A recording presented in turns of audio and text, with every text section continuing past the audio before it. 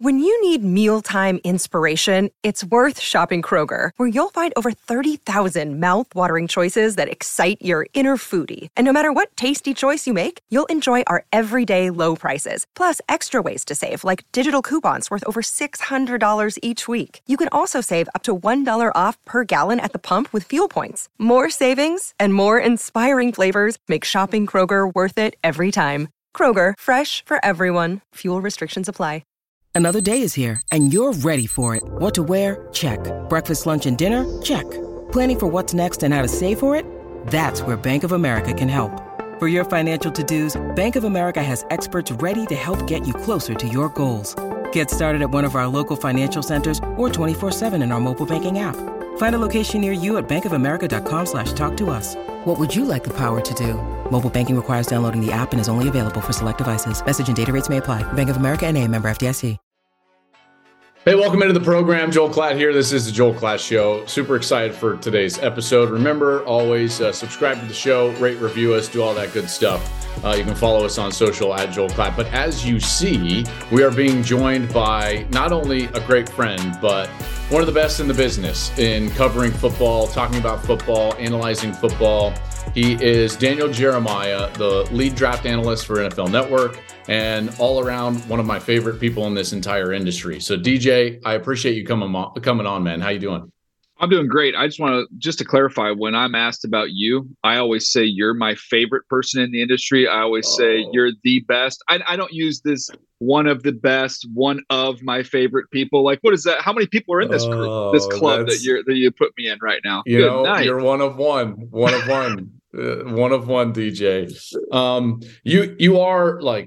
You are the go-to, not only for me, but for a lot of people when it comes to the draft. And we just got done watching you and Rich, the conversation for hours on end over the combine. The combine, man. And this is the time of year where everyone starts getting heated up and we start talking about risers and fallers and everything like that. But the first thing I wanted to start with was just your overall feelings about the combine. I know it's exciting for you, but do you value it in the same way that fans value it for on-field workouts versus everything else that happens? Well, it's a great question. I think there's kind of a movement right now, and you see it and you hear whispers about it, and you hear the term the underwear Olympics, right? That's the popular phrase that people like to throw out there. And the games are over. So, anything that happens between the end of the season and the draft, you guys are just falling for it. You guys fall for this every year. You go watch these guys work out. It's not real football. What are you doing? And then I push back on it because I do think there is value with the combine. Obviously, there's this stuff that everybody knows. The medicals are huge. They get the information there from the doctors. That's going to cause more movement on a board than anything else is getting your physical there at the combine. Getting a chance to visit with the kids, the teams having that opportunity to get that up close one-on-one encounter with somebody, that can help in an evaluation. But I think even on the field, Joel, the way I always like to say it is I like the combine for kind of help you separate clumps. In other words, I'm not going to compare the guy that was my number one corner on my board versus a guy who was my 40th corner on the board. Like there's not going to be that movement there. But what I might say is, I've got 3 or 4 corners that are like in my 3rd round range. I have the exact same grade on them. There's 3 guys. And when you watch them move on the same field, one after another, not only watch them run, but watch them work out, that can maybe be that little separator for that little clump of 3 guys. I think that's where the combine is valuable. You know what? That just gave me an idea, and it's a great idea. Rather than alphabetical, we should clump the guys in kind of projected range. Watch the quarterbacks that are projected, in the sub tier in one corner, so on and so forth. That now I'm into it. I would love that. You have a committee to be able to vote on the players in terms of what group that they're in. Yeah. It's like kind of how they do like high school playoffs, a lot of times. It's not necessarily what school you come from. It's kind of what type of year you're having. Okay, you guys are in the open division this year. I like that. I think we're really workshopping something here. So the open division.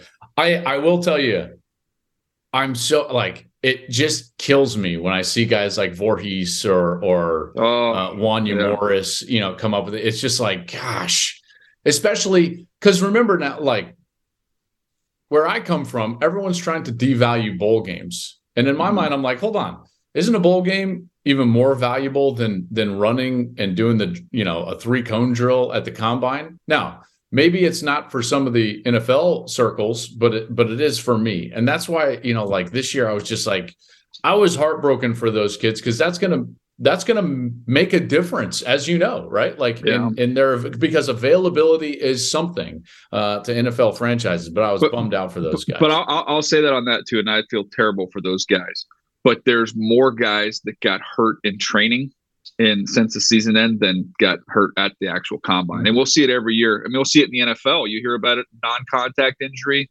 over the summer when guys are just out there running routes with their, trying to get ready, running with their guys, and you have injuries. It's part of it. There's going to be injuries, whether we're playing games or working out. It just sucks for those guys. So Indy is so much like, and I wasn't there this year, but it's a fun experience, not just because of the combine, but because of, and not just like, oh, you go to dinner. Yes, you go to dinner, but you hear the whispers. The combine is unbelievable for the whispers, right? And that's generally gets leaked out, and that's where guys get their information of like risers and fallers and who's showing out and so on and so forth. But I would love for you to bring us like a name that you heard whispered around those executives in the NFL over dinner at St. Elmo's, so on and so forth. Yeah, I'll give you two guys that I actually really liked when I watched them. Who I felt like these two individual players have not gotten a lot of juice. Maybe I should have been talking about them more. And then they had, talking to folks there's love for them amongst NFL teams. And then they backed it up with great workouts. And they're two guys that you've seen plenty of. One is Marvin Mims, the wide receiver from Oklahoma. Is just a really good player. Knew he was going to be quick. You could see that on the tape. I did not know he had the top speed that he showed in his workout there. And then the other one is Charlie Jones from Purdue, who made maybe the smartest transfer decision of anybody in the transfer portal era. I'm so glad you brought him up because it's so true. He didn't transfer from Iowa. He escaped from Iowa from that offense. So true. And got to Purdue where they actually can complete passes and throw the ball. And he has a big year and he had a great workout, ran fast. Like those two guys to me are like, they're going to go in the 3rd round, maybe the 4th round. Yeah. But like, that's what's awesome about the combine is you're like, dude, I kind of like this guy. I got a little feel for this guy. And then you start talking to buddies around the league and like, yeah, there's some love on the streets for them. And then you see them work out and you're like, all right, yeah, these guys can play. The thing I loved about when I was getting ready for Purdue, so I had them in the Big Ten championship game and I had them in their first game of the season. And number one, I love Charlie Jones because Gus started calling him Chuck Sizzle during the first, so it's just like, well, that's incredible. So, he's immediately one of my favorite players. But not only the transfer and everything like that, when I studied him after the week one, he kind of breaks out and you're like, wow, this guy can play. What a great transfer. And then he has a great year. And now I'm studying the tape, getting ready for the Big Ten championship game as they're about to face Michigan. And DJ, he's just got such a good feel for the field and the space and the awareness of the defense. Like he's a smart player, and smart players at his position that are reliable can get separation, understand the nuances of coverage, and then are reliable catching the ball. They do well in the NFL. Like there is a spot for guys like that in the NFL. It's not going to shock me at all if this guy goes out there. Now, maybe he's not going to be the number one producer in the National Football League. Would it shock you if in a couple of years he's catching 50 or 60 passes? Oh, no, I expect it. Yeah. That's the expectation. I think he's going to be a really good player. To me, he's like one of those guys where at worst he's a really good 4 who can go out there and cover kicks as well because he's got some toughness. But I think he's got the upside of being a 2. I really do. I think he can be a 2 who can give you some vertical stretch as well as some of that feel. And Joe, we've talked about this. It's one of the things I love getting a chance to spend so much time together as we do every year in the spring, as we kind of talk about what you're seeing in the college game, why I'm looking at things from, an NFL evaluation standpoint. And I feel like we've had some of these kind of like breakthrough moments where I don't even know who says it first, but we kind of get on the same page. And I remember talking to about wideouts a few years ago, and we were talking about like, dude, it's the polished route runners. It's the guys that are the craftsmen. It's the guys who have play strength. They play through contact. They have strong hands. Like those are the field guys. The NFL graveyard of receivers is chock full of height, weight, speed guys. Like they're everywhere. But if you've got some polish and you've got some feel, some route savvy and play strength, then you're going to be successful. Okay, so I had this further down, but we're in it now because we're talking about wide receivers. So let's dive in it. This is one of the things I wanted to talk to you about was the wide receiver evaluation, because it's hard. It's hard. This is why. So like behind the curtain, this is why DJ and I have talked about it a lot, is because it's not as black and white as you think, and no evaluation is, but wide receiver in particular, because you've got guys that have production and you wonder, well, is it system or is it player? Then you've got guys with great traits and physical attributes, and you think to yourself, will he get some of that polish, whether it's the ability to catch the ball or in the route nuance? And then you've got guys that have, well, how do you say it? It's just like overwhelming success that's hard to separate yourself from. So I want to talk about Jaxon Smith-Njigba, because obviously I was around him a ton. I mean, I basically do Michigan and Ohio State, right? And I heard your mail gets sent to Columbus now, by the way. Is that true? It might. Do people still do mail? I don't even know if that's a thing. Maybe we're aging ourselves here. Probably not. This year obviously hurt him. Yeah. But I thought last week was really big for Jaxon Smith-Njigba, because for the first time since the season, I got the sense that people were like, oh, yeah, like he is really good. Oh, yeah, he was probably the best wide receiver that Ohio State had when they had Garrett Wilson and when they had Chris Olave. To those guys' admission, by the way, when I would talk to him. And I got the sense that he was one of those guys that really benefited from the combine, in particular after, basically not playing all year. Yeah, I would agree with that. To me, he's an interesting evaluation because he's a slot. He's somebody he's incredibly strong. He's incredibly quick. He's got a great feel, the things we were just talking about. But there's times when you see him get out in the open where the difference between him and the other two guys in that Ohio State team, when they got out in the open, it was over. They were gone. Sure. And they would get away from you. He's going to play in a little more he's going to play in a crowd, I think, a little bit more than those guys are, which is a good thing and a bad thing. He's not going to get the separation I don't believe that those guys are able to get at the NFL level, but he's stronger. He's got play strength, and he's going to be able to work in crowds and have what we like to call those combat catches. He's going to be able to get that done. Now, he had an unbelievable shuttle times, had an outstanding field workout, which in some instances you can look at it and say, some people look at it and say, well, yeah, he's been training for this for the whole year. Where other guys were playing football, he's been training for these tests. This is true. By the way, I saw it. I saw him in the weight room training for these drills specifically back in October. So, yeah. Yes. So, and that's his deal. And he aced them. The only thing is he didn't run a 40. So those other guys were 4.3 guys. They were legit in terms of their speed, and he still hasn't run yet. I don't think he's going to run 4.3. Why would you? We're going to do the pro day, so I hope he does. We have something else to talk about. But I don't. If you're not going to run on that track as fast as Indy has proven to be, with over the last couple of years and the times that are coming out of there, guys that don't run there, I think a couple of things. Number one, you're really hurt. Or number two, you're not fast and you're not going to run. Sure. That's what it is. So that's the tricky part of his evaluation. Like he is a really good player, but is this like of the caliber? I don't think he's as talented as those other two Ohio State guys. Obviously you got the LSU guys that we've had recently with Jefferson and with Jamar Chase. Like he's not as dynamic. He's just not as dynamic as those guys. Now, I do think he's going to lead the league in catches one of these next few years. He'll be a high volume guy. That's literally in my report. Yeah. Right. Like he's in the Cooper Kupp mold a little bit, but stronger. I think he can catch 120 passes. Right. Like I legitimately believe that. The one thing I would leave you with is like, it was my experience that when I would go up there and I would talk with the coaching staff, whether it was Coach Hartline or Chris Olave or Garrett Wilson, and I would always press him. I was like, well, who's the one? Who's the alpha? Who's the guy? Who's the best player? And they would always kind of be like, Jackson is. And when I would go and talk with opposing defensive coordinators, and I just said this on my last episode, DJ, they always started with him. Every one of them started with him. And I think it has something to do with production, and I get that.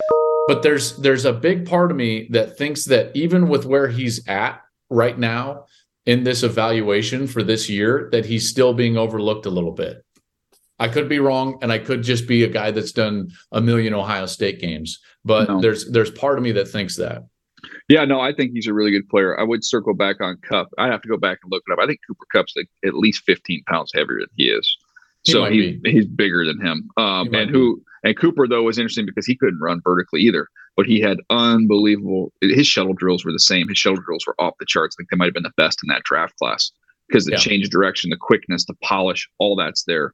I look at Smith-Njigba, and I see a guy who's another high-volume guy is Amon-Ra St. Brown with the Lions, who's been a really, really good player for them. Young in his career, obviously shouldn't have fallen as far as he did in the draft.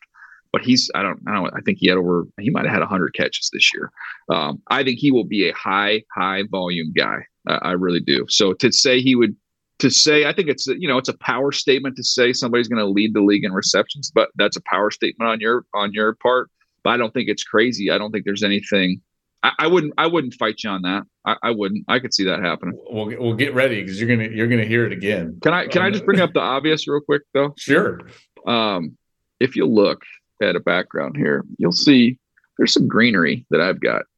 You've got nothing back there. I mean, where's your greenery? Get a plant for crying out loud. I'm pointing color back there. Did you see it? It's out of the shot. Well, let's put it in the shot. Now it's in. Look, do you see it? No. What are you working off of an iPhone? I don't understand. No, I've got you on my computer. This is the screen. I'm on. What type of computer is this?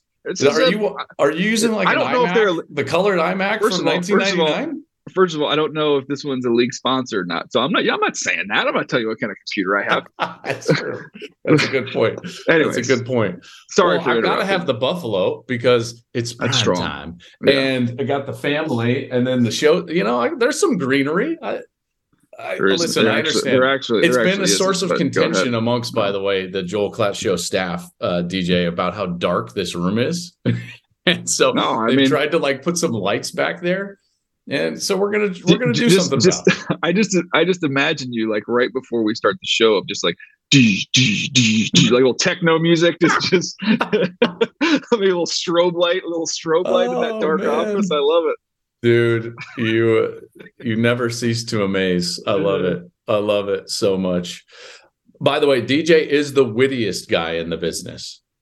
Every time I'm ever on any show with him, he always says things and I'm just like, I've got nothing, because you just stone me with some sort of pop culture reference so yes, wittiest guy in the business. I didn't even say one of. How's that? But that was very nice of you. But by the way, pop culture, let's be specific here. Up until 2000, okay? So pop culture after 2000. That's about where it ends. About where it ends. Then you start getting into I don't even want to talk about it. I do want to talk about these quarterbacks. Yes, sir. So I'm anxious to see, because this is unveiling to me, and I'm sure you've probably gone on record. I haven't seen it yet.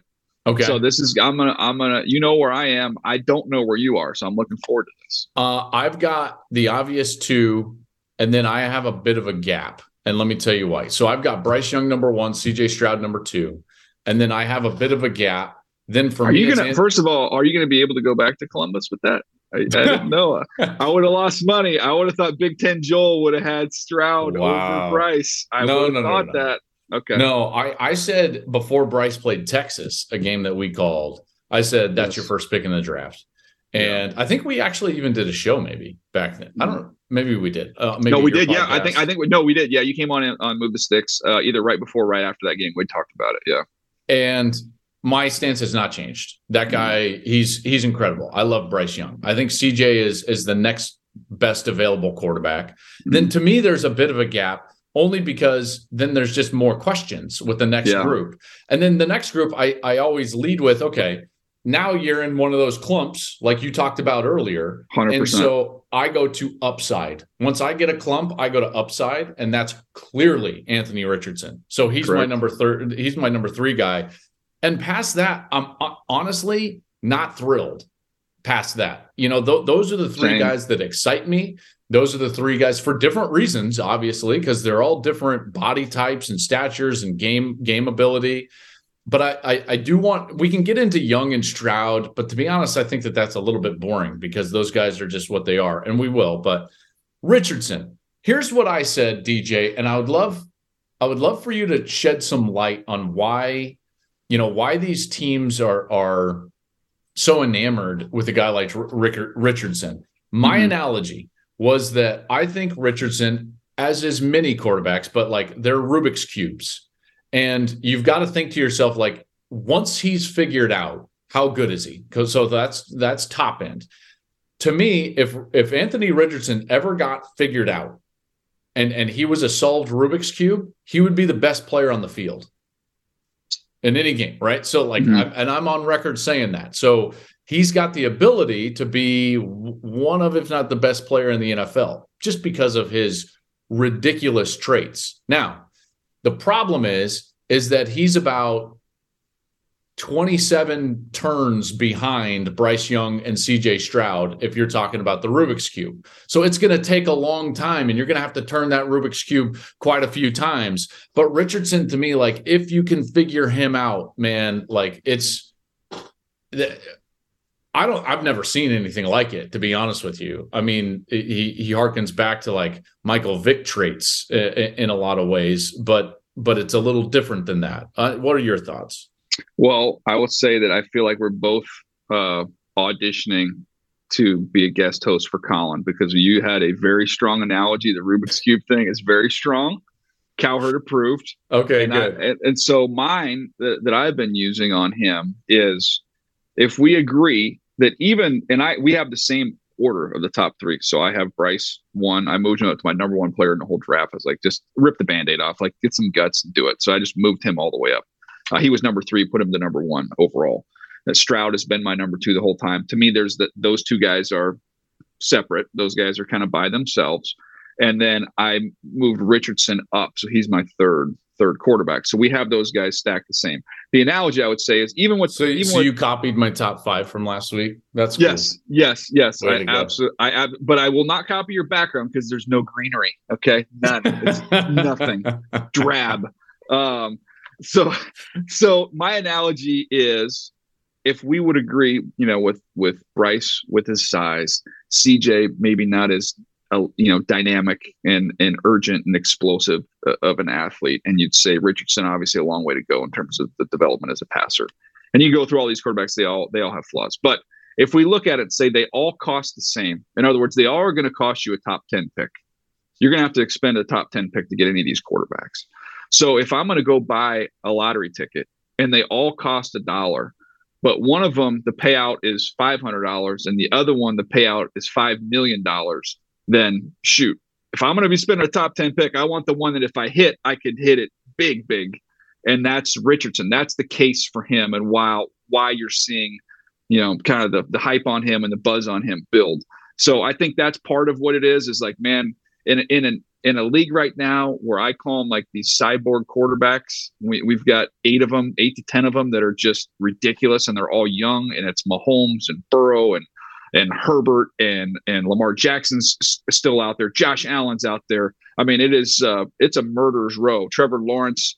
To get through all these guys, you're going to need a dude, man. You're not going to want someone that's just okay.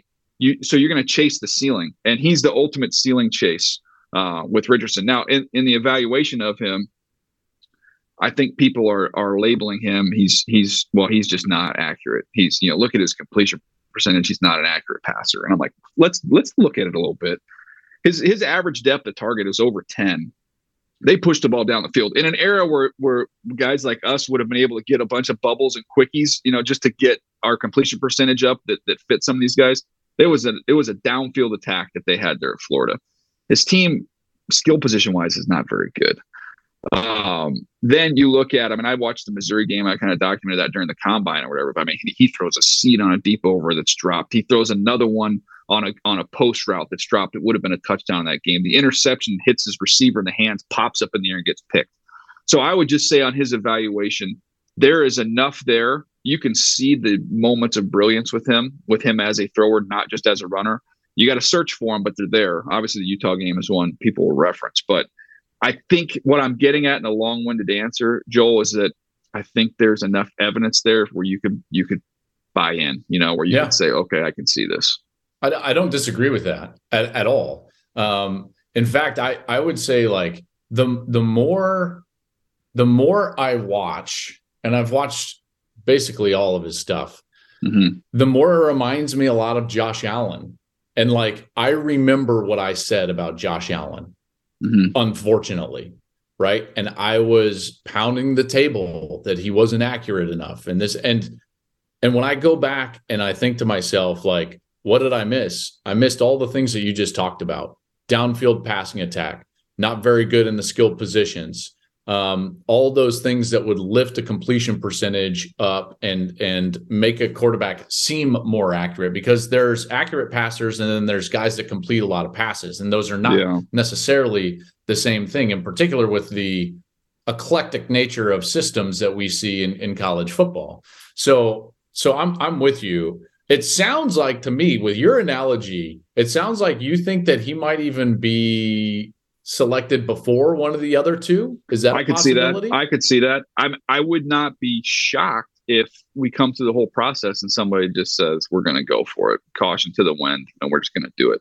If he was the first quarterback, surprise, maybe surprise, I would not be shocked, because I think all these guys have flaws. This is not a year where, with Trevor Lawrence or Joe Burrow, like Andrew Luck, like those years, there was no debate. Like you try and manufacture like, oh, is it Andrew Luck or is it RG3? But I mean, if you pulled 32 teams, they all had Andrew Luck as the top guy in that draft. We don't have that this year. So you think there are teams with Anthony Richardson as their top guy? I know two teams, of talking to two general managers of teams that don't need quarterbacks. So again, they're not doing the deep dive. They've got real dudes. And they had him as their second guy. And then I had a third general manager who also has a quarterback, who had texted me a few days ago and said he's just doing the quarterbacks just to do them. And he's like, I just watched Richardson. I could see him. I could see somebody doing that. I could see him being the first guy. All right. Last thing on these quarterbacks, and then we'll move on and try to go a little quicker, because I want to hit on a couple of other things. But DJ, two things. One is, the trend in the NFL is guys polishing and completing themselves. And like some of these quote projects that in the last 4 or 5 and 6 years that I've sat there and been like, I don't know, I just don't see it. You've got to control the game from the pocket and so on and so forth. They're working in the National Football League, right? Like we are seeing guys mature and progress and work out, I think on a much greater ratio than what we've seen previously. And part of that is what we've heard from some of the old guard. We've heard it from Aaron Rodgers. We've heard it from Tom Brady in the fact of like, the game has regressed a little bit down to like more of a college game. The rules have allowed the game, and the passing game more specifically, to regress, where a quarterback doesn't have to think about everything that he used to think about in terms of protecting receivers over the middle and so on and so forth.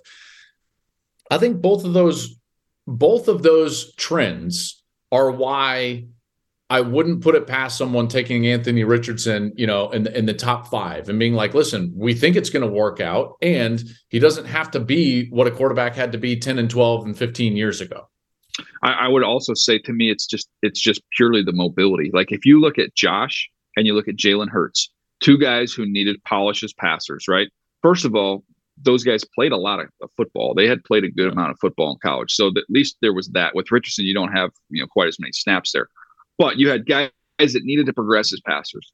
And the way I look at it is, if you're raw as a passer, you better have the legs to buy you time. Like if we look at guy like Zach Wilson, hasn't worked out for the Jets. Well, Zach Wilson still needs to be developed as a passer, but unfortunately, even though he's a good athlete, he can't physically stay healthy to run like that, and he's not at that level of athleticism. But man, to me, it's like with Anthony Richardson. If I'm in the room, if I'm a scout in the room, I'm like, guys, we can run him 16 to 18 times a game. He's 244 pounds. We can't do that for 10 years, but we can do it for the first 2 years while he's developing and learning and growing as a passer. we can be in games. Now, I know that the Bears didn't, obviously they're picking first. They didn't win many games, but they're in games because of Fields' ability to run. Yep. And that's my whole thing with what do they do with Fields? I'm like, well, look, you're making it through this part. You've bought him the time now. Now it's time for him to deliver. But he did his part early in his career, so I'm going to use my legs, and we'll be in games just off my legs. Okay, let's go. A couple more position groups that I want to touch on. And really just one player in this group, running backs. Bijan, you've got him number 3. So those of you that don't know, DJ just released his third 3.0 top 50 players available in this year's draft. Yes, Bryce Young did move up to number 1. Will Anderson was number 2. And then Bijan Robinson, running back from Texas, went all the way up to 3 post-combine. I've loved Bijan for a long time, so I'm with you. I'm a big believer in Bijan Robinson. We haven't seen a running back get taken up that high in the draft, DJ, since Saquon Barkley. Take me into why you love Bijan Robinson. Well, I first of all, to get around the running back discussion, I just listen as a weapon, because if you're just going to take a running back who's just a running back only right now, I can get, I'm not going to fight that fight on that one. I get the argument. But when you get somebody that can make plays and you get him, you can put him in the slot, you can put him out wide if you want. This guy's got unbelievable hands. You saw it, up close and personal, just what he's capable of. So he's a complete weapon as a player, not just as a runner, but also as a receiver. He's as good at his position as we've seen over the last 10 years. You go back to I put him in the same class as Saquon. I put him in the same class as Christian McCaffrey. These are difference-making players, not just running backs. I'm 100% with you. I mean, part of me wishes we could disagree on a little bit, but you're 100% right. Here's why I think it's taken a lot of people time to get to Bijan Robinson, is because Texas was such a disappointment. I don't know how Texas can constantly bring in 5-star offensive linemen and then none of them are any good. How is that possible? It's wild. It's I know that.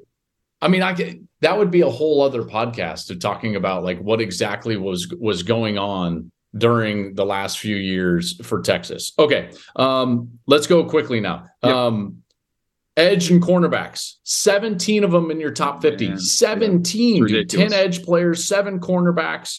You've got Will Anderson at the top of those edge players. This is a passing league. And the decision makers have got to be really excited about what's going on with some of these edge rushers. Oh, it's awesome. Yeah, it's awesome. To me, there's not a Von Miller. There's not a Myles Garrett. I don't put Will Anderson quite in that class.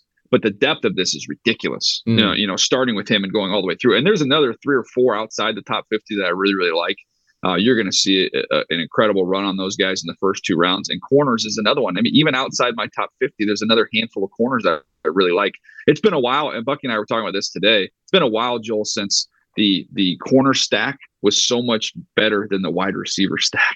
Yes. We've been begging for this. It's been unbelievable. For 5 years, the wide is every draft. We're like, man, the wide receiver group is really good this year.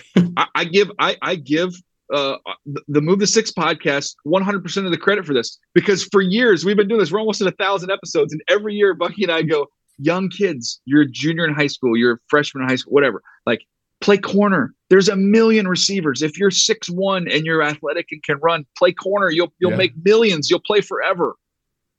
And it's so true. It's so true. Even though it's hard, obviously, and the rules aren't tailored to you, you're going to play forever. There's no doubt about that. Okay. I want to know about your favorite part of this entire process, this time of year.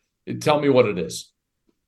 I'll be honest with you. It's kind of weird, but it's after I have a conference call before the combine. So before the combine starts, I'll have a conference call, and there's a ton of folks on there. And you're going to get field questions from college football fans or writers from cities. You're going to have NFL writers. You're going to have people asking you about the needs of the Detroit Lions. And the next question is going to be, tell me about the Cincinnati players in this draft. And then it's going to be, if you're the Rams and you don't pick, till the 3rd round, if you wanted a 3rd round linebacker, who do you like? Oh my so gosh. it's like taking the final exam. So once I get that done, there's that feeling of, it's like being in college again, and you just finished your last class, and it's that relief feeling after that conference call before the combine. It's my favorite day of the year, and I'll always text Mayock afterwards because I feel like there's not many people that know this feeling. And he's like, I'll text him, go, Mike, call's done. He's like, isn't that the best? I'm like, it's the best, man. Once that thing is over. The volume of information that you are peppered with on that call is astounding. It's astounding. I prepare for 3 rounds, and it usually comes to about, DJ, I think it's probably around 270 guys on average every year that I'm like, garnering, and granted, like those last 70 for me, I'm trying to. You can talk about them. You just need to talk about them. You just need to talk about them a little bit. And listen, I've seen all of their games because they're all teammates of guys that are usually in the top 200, right? Yeah. So I've seen all of the tape. But you're doing how many? I'll do 400 every year. Oh. So that's the number. Dude. But you know, when I look at it, I love it. I have fun. Watching it. And I love getting a chance to, every single day, Joel, there's probably 4 phone calls a day with different GMs, head coaches, buddies in the league. And it's literally like, we're just talking players, man. And it's like, that's fun. You don't get to have those conversations. You don't do it. So I enjoy watching it, and I enjoy the discussion. All right. Worst part. That's your favorite part. What's the worst part? Is the worst part also the call? Is that like the best and worst part of the entire thing? No, the worst part is always, I'll say, right after Thanksgiving, because Thanksgiving's the best, such a great holiday, and you have a great meal and you're with your family, and then you get back home that night and you go, oh crap, I got a lot of players I got to get watched.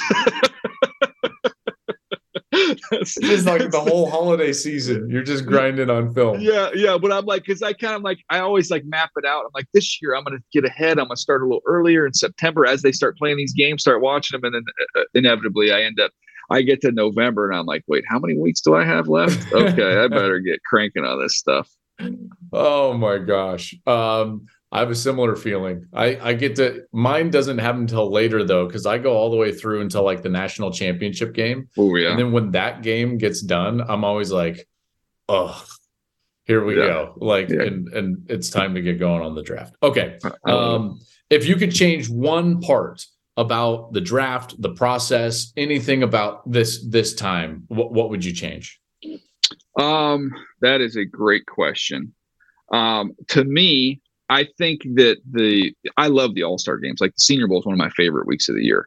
I think the league could get up with the times a little bit on this, because even, now they can take juniors provided that you've graduated. But when we've got guys that want to come out and they declare for the draft, I think they should be allowed to play in those games. Let's get a chance to get these guys a fair evaluation. That just one of those things that I think that's a little antiquated with so many guys coming out early each and every year. I think having them go through the full process is helpful. I think they should play it as juniors versus seniors. I'd love that. Right. That's a second great marketing idea you've had in this call. Boom. This is what I do. I might not have greenery, but I come with the ideas. And the other thing is that maybe a white shirt would help offset the dark background. Maybe it's just now everybody listen, you're just giving, did my team talk to you before this? Because they're all nodding along and they're like, we tell them all the time. Nothing. I swear there was nothing. No. Unbelievable. Oh,